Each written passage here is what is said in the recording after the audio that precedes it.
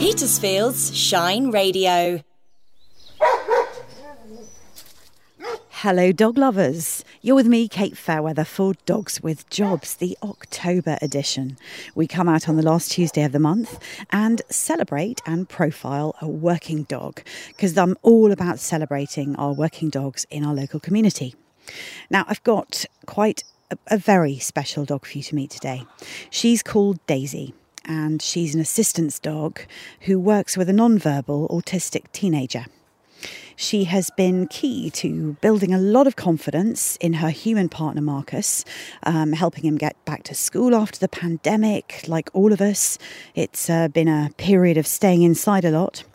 She's trained in a whole range of techniques, which we'll hear about this month, including deep pressure work, which helps to calm down his nervous system when he gets emotionally overloaded. She also provides crucial early warnings of an impending meltdown with 100% accuracy, which has transformed and expanded the lives not just of Marcus, but of the entire family.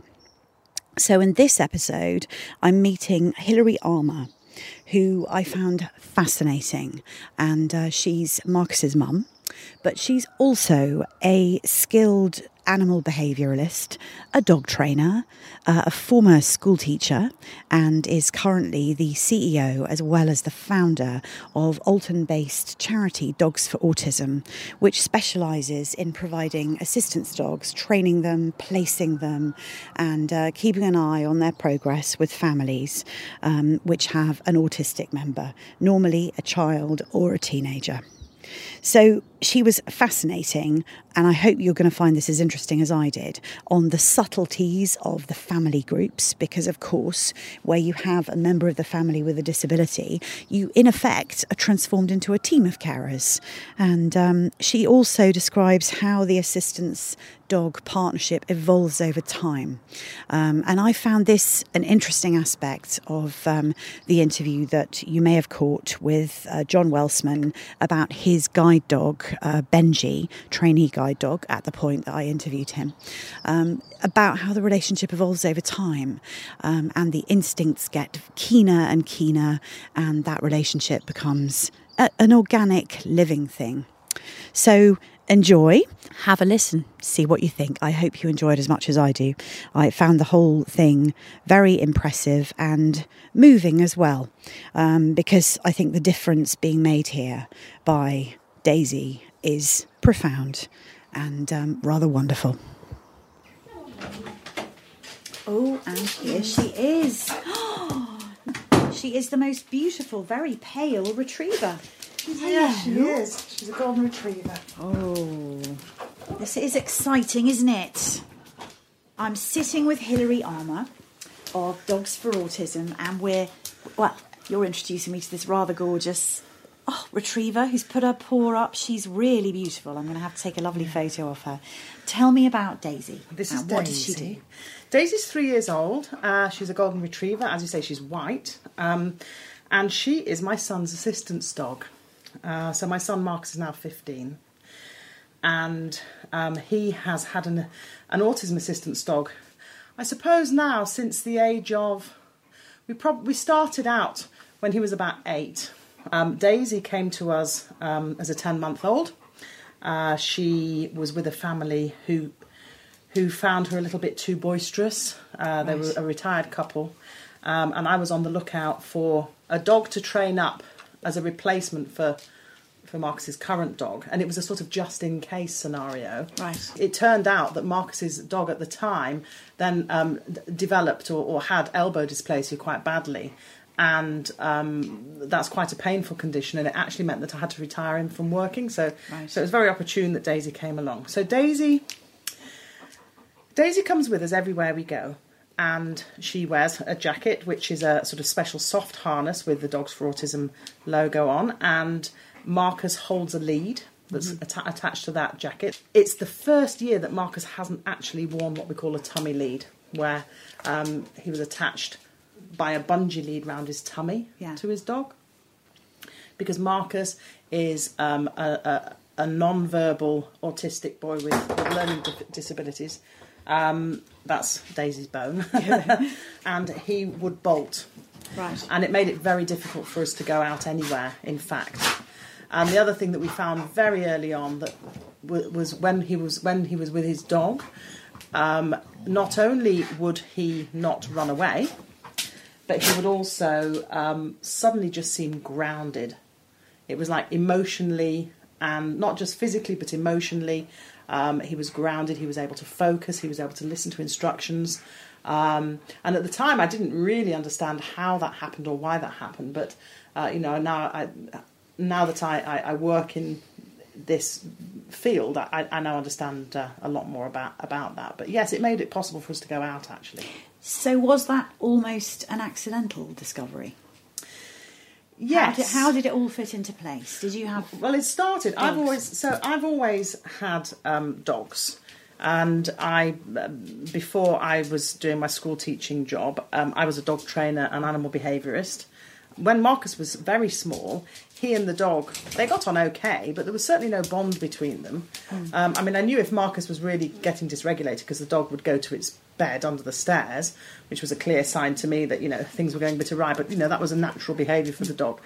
There was nothing really between them. And then a dog came to stay with us, a Labrador, a chocolate Labrador, for a holiday.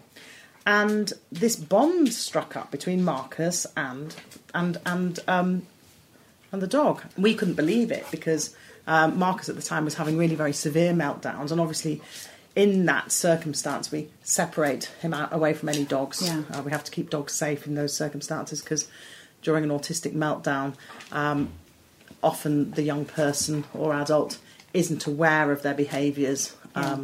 So, we don't ask dogs to get into the middle of that. But this particular dog was kind of desperate to get in there and help Marcus. And after the meltdown had finished, he crawled up the stairs on his belly, this dog, because he wasn't allowed upstairs. That was part of the rules of his household. And he went and jumped up onto the bed next to Marcus and lay his whole weight across the side of Marcus. And it calmed Marcus down immediately. And my husband and I looked at each other. We couldn't believe it. Because we were ready for another sort of at least half an hour to 45 minutes of trying to help him calm down. And it was like a bubble had been pricked. Do you know what I mean? Yeah.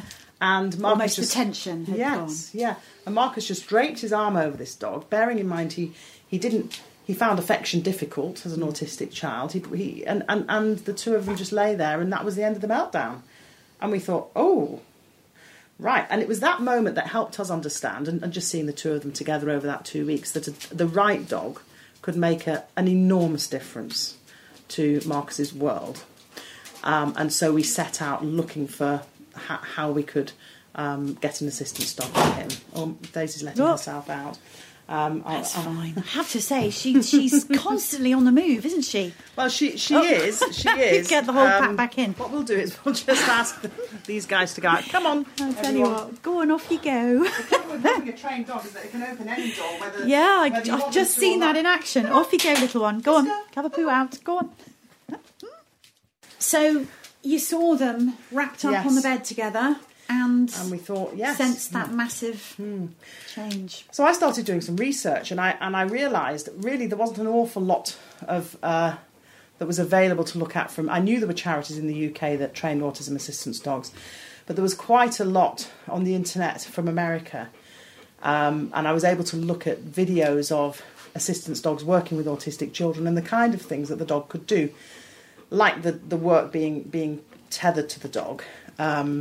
Which I have to impress upon anybody listening who might think that's a great idea.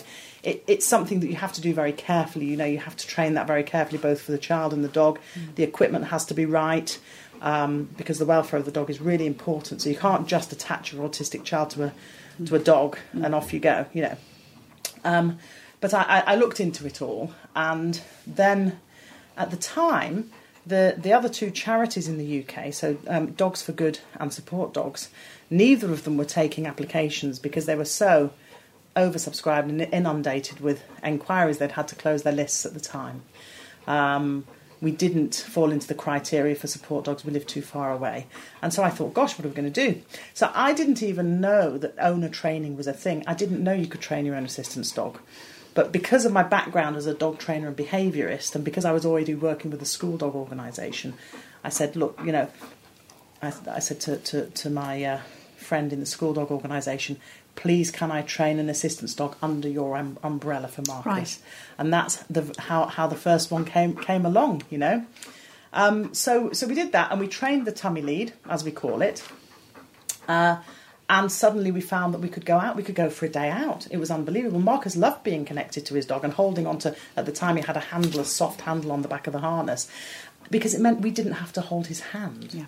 So he was an 8/9. So he didn't have to have that contact. He could have it in a way that was more in his control. Absolutely. Okay. And he had his buddy next to him, Something that we really hadn't appreciated at all was that suddenly people smiled at him and looked at us as a unit and saw the dog and understood, which is something, and I don't blame the general public for not understanding the behaviour of autistic children. But when autistic children are dysregulated emotionally, they can really act out in public. Everything in a public setting is kind of wrong for an autistic person. There's all this sort of different sensory pressures coming their way. They get sensory overload. They're out of perhaps routine because they're in a place that they don't know. There are the smells, the sounds, all sorts of things going on for that autistic person who's trying to process that. And it can mean that their behaviour appears to be quite difficult. And, just seeing a sort of 8-year-old boy who looks normal, in inverted commas, kicking and biting his mother, because she's trying to hold on to him, because if she lets go, he's going to run through that crowd, and then, it's going to be a really difficult scenario. Watching that scene as an outsider is difficult, but if you see a child walking along with a dog that's clearly an assistance dog, you feel completely different about that. And also, if they do have a meltdown, so when he doesn't have meltdowns around his dog very much anymore, and in fact Daisy alerts me to meltdowns before they happen, so that doesn't happen. We don't end up in that scenario.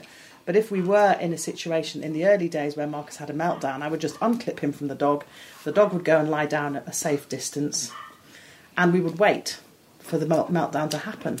And yet again, all the passers-by just took in the scene, understood, gave us space. People would come up and say, can we help? Is there anything, do you need me to get anyone for you? Which was like night and day from the experience I've had before. Wow. Yeah. I can see that, because I can see the whole... I mean, even when I was speaking with John Wellsman, who was talking to me about his guide dogs, there's a social dynamic, isn't there, for any person with a dog? I find that with my little puppy at the moment. Anyone will stop and chat to you. Yes. Yeah. Yes, yes. And they're smiling before you even say hello. Yes. So, yes. Yeah. And I think for certainly for Marcus, if people stop us to talk to his dog, he finds that hard. I mean, he's a non-verbal young man. He can talk, but he can't have a conversation. But his dog really concentrates on him. So if somebody's taking his dog's attention away, he finds that hard. So we really discourage members of the public from talking to our dogs. But we've got a little card that we hand out that says, please don't think we're rude, this is what we do, this is our website, go and have a look at what we do. And that the dog's working. It just gives the general public a completely different handle on what's going on, really. I mean, nowadays, Daisy will alert. She actually alerts to Marcus rather than to me, but we're always together. Marcus is never on his own. He'll never be an independent person in that sense. He requires full-time care. So she will alert to Marcus if he's starting to become emotionally dysregulated. How does she spot that? How is this just That's sheer a good familiarity? question. Well, we believe that there is a chemical marker, if you like, of emotional dysregulation. And of course, why shouldn't there be? We're sort of dropping pheromones and all sorts of chemicals all the time that dogs can pick up on that we can't. To start with, it's about behaviour. And so she can pick up on very subtle behavioural cues that perhaps we don't see. She'll start nosing at his arms or pawing at his legs or leaning up against him in a certain way, almost falling against him. like she was falling on the floor before, you know. She'll do that about 5 minutes before I can see that things are going awry. Wow. And of course, and I can look at him and I can be thinking, I have no idea how she knows, but she does. So we have to assume there's a so it gives something you to an do with early scent. warning. Completely. Yeah. And she's 100% accurate. She absolutely is. I can make a value judgment when she gives a cue like that. I can say, well, are we going to stay in this situation and finish off what we're doing and kind of ride the storm, or are we going to just ditch whatever we're doing and go and find a quiet place? And she's always right, because if I carry on, then the emotional dysregulation will happen. You know, a meltdown might occur. But the other thing is as well is that, not particularly with Daisy and Marcus, but with our other autistic partners, some of them, particularly those who don't have a learning disability and can self-advocate and can, we're teaching them, okay, so if your dog alerts you, then what are you going to do? What choices are you going to make? And what are the consequences of not listening to your dog? And are you able to see that through? And so actually we're helping. Very empowering. Yes. So the dog can, in some cases, actually dispel the meltdown before it happens. So help the re-regulation process. How would a dog help the re-regulation process? Are there particular actions or techniques? Yes. So particularly with deep pressure therapy, we might find a quiet spot. And I mean, I know some young people who, wherever they are, will just go and find a wall and sit down with their back against a wall on the floor, and their dog will lie across their lap, and they'll just lean over their dog and hold their dog. And that weight across the lap and that security and really, really helps to re-regulate and ground that person emotionally. I talk to young sort of self-advocate autistic people who will tell me that sometimes when they're becoming emotionally dysregulated, they feel like a floating head. But when they're holding their dog lead, they can feel themselves on the ground again. And there must be a similar effect on you. Oh, I mean, yes, what as a parent. Yes, I mean, I understand that light bulb moment when you saw Marcus and that particular dog. Yes. How has it affected things? You obviously trust Daisy utterly in flagging in advance. Well, it's incredible because we can now go out, and sometimes I still have to remind myself of what it felt like in the early days. I can go out with somebody else, let's say my husband, for instance, and we can walk along through a shopping centre and I can have a conversation with him. I couldn't do that before. If we were out with Marcus, I'm saying going out with Marcus, all of my attention had to be on Marcus. And I was spending most of my time trying to actively re-regulate him, make sure he wasn't running off, chase him when he was running off, and deal with how difficult he found it to be there. Whereas we suddenly found that we could go out. My husband was on my right, Marcus's dog was on my left, Marcus was on the other side of the dog with his tummy lead on, holding onto his handle, and just happily pottering along. You know, and if he did let go because he wanted to go off into a shop, that is something that we train the dogs for. Then the dog becomes an anchor, the dog grounds, and then I can make a decision as to whether or not we follow Marcus, which sometimes we do, because why shouldn't he go off and have a look in this shop he wants, or actually whether we carry on, you know. But I'm not chasing him. Yeah. So that gives you a lot more. Thank you, Daisy. Operating space, doesn't it? Oh, if I can put it like that, yes. Because instead of of doing capacity. the kind of man marking, so to speak, you actually get to have your brain thinking about something other than watching your son. Absolutely. And it's beneficial to everybody, because which 8-year-old boy wants their mother on them constantly? Yeah. It gives me the capacity to be able to do more than one thing at once. You know, so to be able to take my child into a supermarket and actually do some shopping, which is something we just... I even now I won't go into a supermarket with Marcus without a dog. Just won't do it. Because I always regret it. Because I end up sort of ditching half the things I wanted to get, and sometimes we have to leave before we've even got to the till, because he can't handle it. But if he's with his dog, he absolutely can. And he can go shopping himself with his own list and, you know, that type of thing. God, that's transformative Completely. for you and for him, and presumably for the rest of your family. Yes. And, we say that the dogs transform lives, and they really, really do. And it's not just the life of the autistic person. It's the life of the whole family. Suddenly families can go out to do an activity, and they manage to do the activity happily and then all come home again without it all becoming a nightmare and them all having to ditch it halfway through and come home. We've got, a lot of... we're starting to do research in the charity about exactly what the effects are of having an assistance dog in the family, and we get a lot of feedback from siblings who say, suddenly we can do things. Suddenly my parents can do things with me for a change. A lot of young people you wouldn't really appreciate, but children who have autistic siblings are young carers because their needs come second every time they have to. But with the dog, it can really open up their world as well, because the dog's looking after their sibling in that social situation.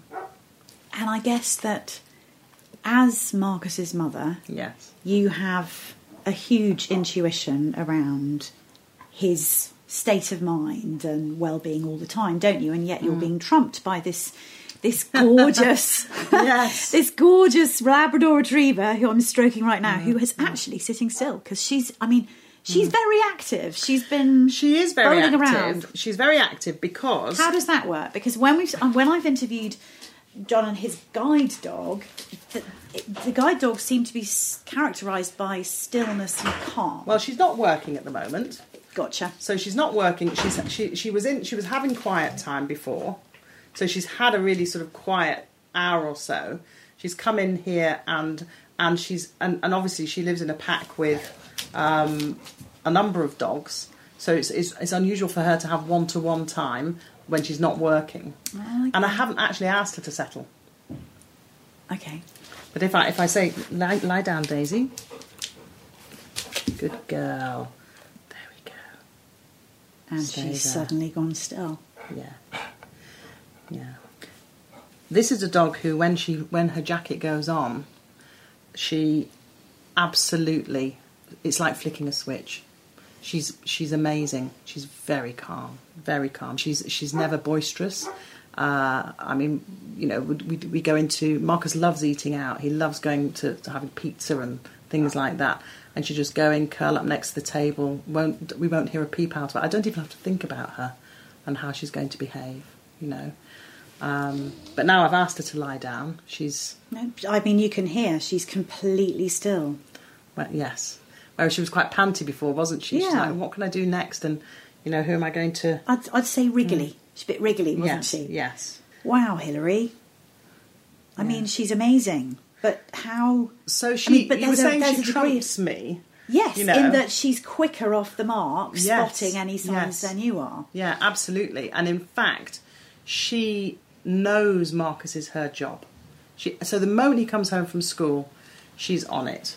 She wants to know where he is. If she's separated from him, that's okay. She doesn't get upset by that, but she would rather be with him. And if he's sitting on a chair, she'll be next to him. I'll find them curled up together sometimes, and he never sits still. I mean, he's got a really sort of acute case of ADHD, and along with everything else. But when Daisy's with him, he will sit still. He loves to wiggle his toes into her fur. And he's out at school all day during normal term times? Yes. Okay. Yeah. So you've got a rhythm to your terms, haven't you? So she's off duty until, I'm guessing, 4 o'clock, something like that. That's right. And then when he comes home, she's around and she's really on duty when her jacket goes on, or if he's emotionally dysregulated. So maybe one evening in 5 at the moment, he might really be struggling. She will get quite anxious if she can't get to him. When she knows he's starting to get to go towards meltdown, she will work hard to get to him. So she'll paw at doors, she'll try and open the stair gate at the bottom of the stairs, and that can often be an indicator to me that I have to stop what I'm doing as well. I mean, I've always sort of got an eye on him, but it might be the time I'm trying to put the washing away whilst he's busy running around and jumping around because that's what he does. But if Daisy's really trying to get to him, that's an indicator to me that I just have to stop what I'm doing and everything needs to calm down. Whereas on another day, I can do all that and it's not a problem. But I can't tell in the way that she can. It's just amazing. I'm sure there's something to do with scent, and that's something we are, as a charity, wanting to look into, sort of from a research and training point of view. And if you're a dog trainer, it all makes sense. You know, the child becomes upset and anxious, and we know that dogs mirror the behaviour of their owners. And so, you know, the dog doesn't like the child getting upset and anxious. It worries the dog. You know, so actually, the dog can easily predict. You know, the dog starts to predict that behaviour if they see either behavioural signs or if they can sort of smell that there's a change chemically. And what we do is when we see the dog's behaviour change, we then reward that. So you're rewarding the dog for flagging the behaviour change. Yeah, but what we don't want the dogs to do, and this is really important, is that sometimes the first sign we get is that the dog starts showing us or showing the other person what we call calming signals. So they could be lip licking, they could be lifting a paw, they could be panting a lot, they could just be unsettled and unable to settle. You know, we have to look at that, watch that very carefully, and we talk to our families about this. You know, when the bond's really deepening between, particularly with the children and the dogs, is looking out for these signals, because what we want the dogs to do is understand that at that moment it can be a rewarding experience for them, rather than letting them sit there in that state of getting more and more anxious. Yeah. We've really got to notice it, and then that stops the responsibility falling on the dog, doesn't it? Which would just be stressful. Yes. Can I ask you, how do you deal with bereavement as and when eventually, you know, it's anyone who loves their dog, you wish they lived 20 years when they don't. It's very hard. It's very hard, and you know, it's something that we all have to deal with, whether we're neurotypical or not. And I've thought quite sort of long and hard about this, because, you know, we're asking the dog and the young person to grow this incredible bond. And of course, you know, when the dog eventually dies, or if anything happens and they have to they have to be parted from their dog, we have to deal with that. But we use we have autism specialists within our charity who work with the family, and we put together things like social stories. I'm going to have to go and deal with that. Okay, very noisy let's dog. just take a pause a second, and then we'll come back and finish. But I thought that was interesting, because presumably for the neurotypical child development, the maturity would make someone better equipped to deal with the bereavement of their best friend. Yes. Whereas it's slightly different, isn't it? Yes, it is. It is. It is. Well, thank you for listening. I hope you found that as entrancing as I did. Very, very interested by the whole subject. Now, I'm going to put in the show notes and online on the website, shineradio.uk/dogswithjobs, some information on how you can reach Dogs for Autism and Hillary's team, and links to their website, and all about how they work, how you can support it, and how it can support you. Thanks for listening. I've got an exciting next couple of months coming up. I'm hoping to be meeting a truffle hound. Yes, a truffle hound. I'm really pleased with the diversity over the last couple of months, because we had Alfie, the beautiful model and actor, last month, and I'm hoping to be introducing you to a fantastic Italian truffle hound next month, who harvests truffles, not himself, but he helps his owner harvest truffles in and around the Hampshire area near Petersfield. Have a great month, and I'll look forward to seeing you again in November.